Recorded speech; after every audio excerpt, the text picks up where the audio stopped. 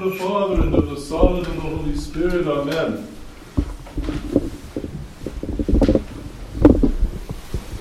On our pilgrimage through pre-Lenten Sundays to the beginning of the Great Fast, we are at the next to the last of the Sundays.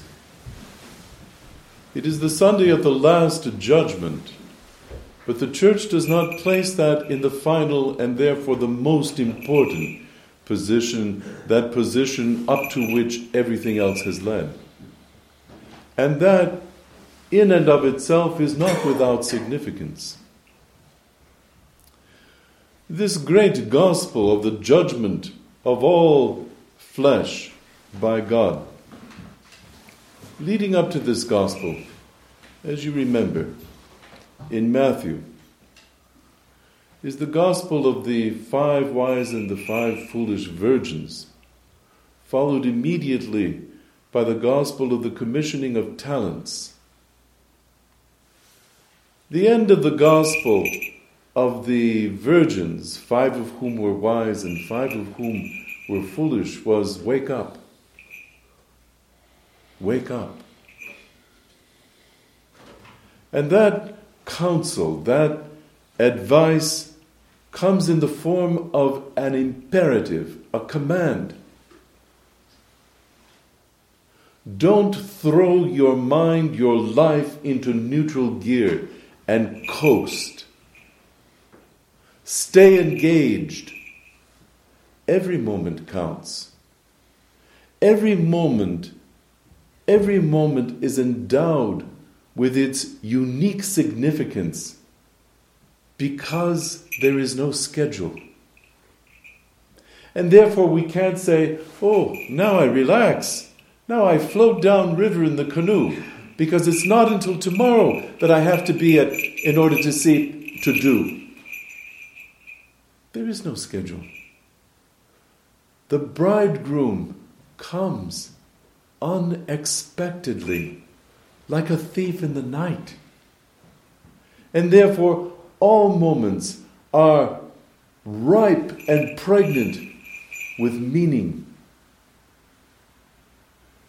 That being the case, wake up. With the talents, we are dealing with attitude. The attitude that is condemned is the attitude of the one who knows that you're a rascal. Perhaps you're not even just a rascal, maybe even you're a rat. And therefore, I don't want to fall under your censure. I'm afraid of you. So, the single talent with which you have entrusted me, I go and I hide it in the ground. But that is not the place where a talent is fruitful. That is not a place where the talent can work. And so, the whole attitude of this man, wrong from the beginning, judging others, concerned for only himself, and hiding that which he has been given.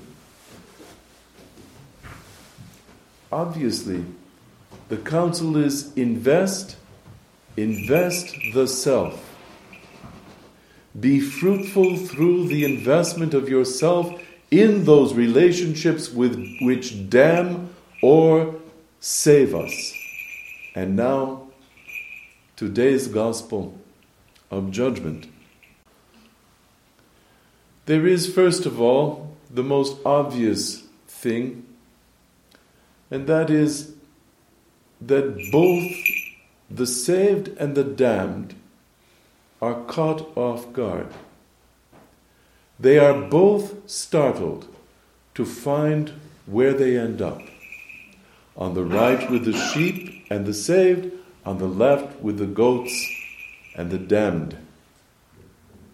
Both say, Lord, when did we see thee?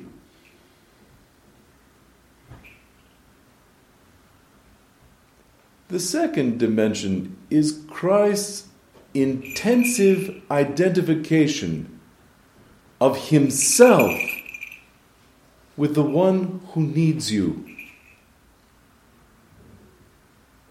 He who has done unto the least of these my brethren has done to me. He who has failed to do for the least of my brethren has failed to do for me. I am that one who is the least in your eye. I am not the one with whom it is pleasant to have dinner, whom you call frequently, the sound of whose voice brings joy to your mind and to your heart.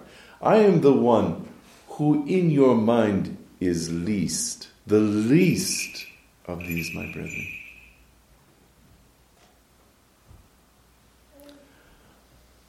Isn't it curious to find out how intimately my own personal salvation is linked to the one who in my eye is least? And of course, that category of leastness is a rather fluid one. There is the person for whom I felt some contempt in elementary school, in high school, in university, the one who is perennially least. If I want to call up, to conjure the face of someone who is least, this guy is the one who is always, from the time I was young, least in my mind. But there are others who rotate in and out of that. It can be the person who at another moment is nearest and dearest to me. But at this moment, I consider you simply stupid, simply wrong. Your manner revolts me. Your behavior is abominable. You are the least in my mind. Tomorrow, of course, you may be the most important thing on earth. But while that person is playing the role in your life of leastness, for sure that person is for you Christ. For sure that person is for you salvation. We know that all of the people who are listed on the list of those who assist or retard our salvation are people who are needy. It's the needy ones. And if you and I have had a good breakfast and are in a good mood, we can generally help someone. My car won't start, I've got some cables, can you come and help? If I'm not inconvenienced by this, I even do it with a smile and perhaps even a certain eagerness.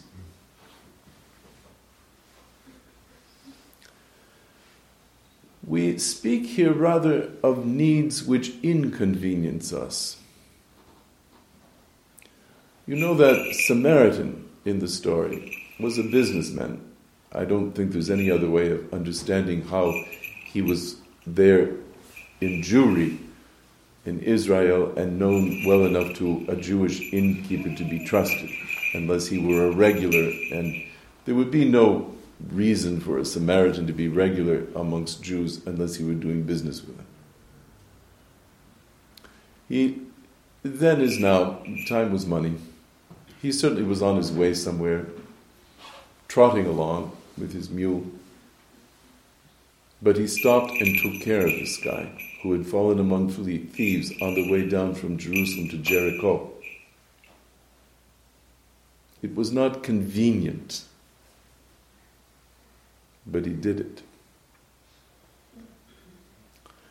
The gospel summons us to radical living because it calls us to step outside ourself. Our self-absorption, our self-preoccupation, what pleases myself, what displeases myself, what I like, what I don't like, what I want, what I don't want. The gospel is the continuing summons to get a grip on your life, let yourself go, and help your neighbor. It takes a great deal of courage, heart to do that. It takes a great deal of inner equilibrium and poise to be summoned away from your own preoccupations, your own business, and to commit to the circumstances of another person. It takes a great deal of humility to do that. It is impossible for a person who is selfish. And all of those vices, whether we number them 7 or 8 of the primary vices, have to do with self-preoccupation, self-serving behaviors. We see in the gospel today of Last Judgment that God sits on his throne and judges us. We may be tempted to think that we are rather passive recipients of decisions made for us elsewhere. But of course, the truth of the matter is a most radical truth, denied by Augustine in the West, but certainly confirmed by this and next Sunday's Gospel. The truth is, our salvation is in our own hand. And that is why we can be held to such a standard of accountability and responsibility.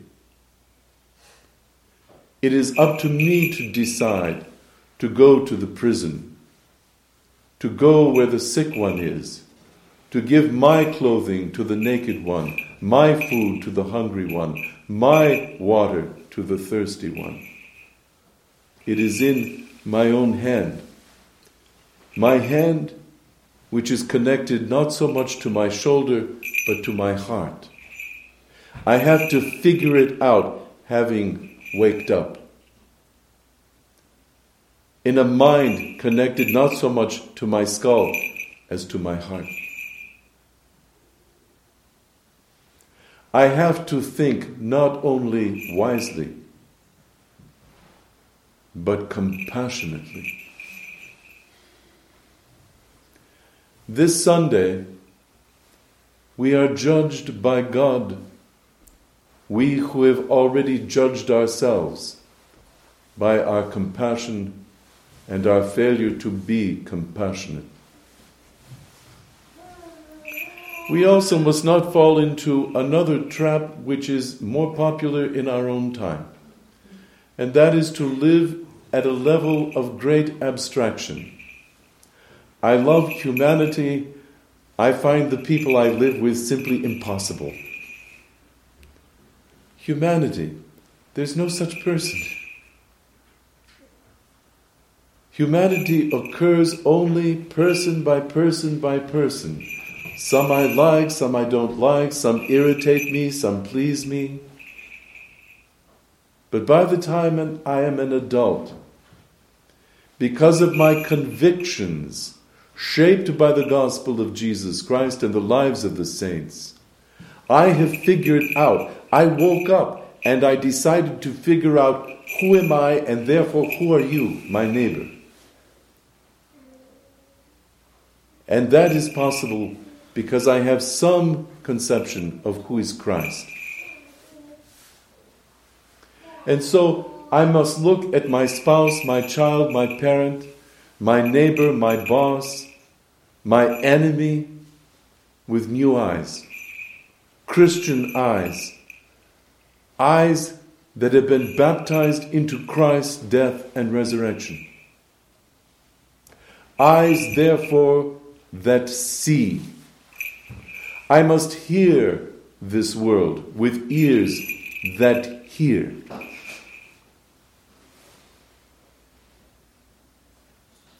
All of these special Sundays, themed as they are, leading us to Lent, have brought us to no other place than this place where the gospel places us just now. And for the coming week, you and I will be thinking about these things as we prepare for the last great hurdle that we must cross before we enter Lent authentically. And that Sunday, next Sunday, where our Metropolitan himself will lead us here in the liturgy, is the Sunday in which, in all humility but also with all strength, I ask you to forgive me and I forgive you. How at odds with modern times is the gospel of Jesus Christ? In modern times, we read Sartre, the French atheist, existentialist philosopher for whom l'enfer c'est les autres. Hell is other people. Looking at the century and the modern and postmodern moment, we can understand how it is that Sartre gives our times their voice. L'enfer, c'est les autres. But for us, cued by the Gospels, especially of today and next week, hell is not other people. The other is not my hell. You cannot be my hell. The other is my salvation. The other is Christ.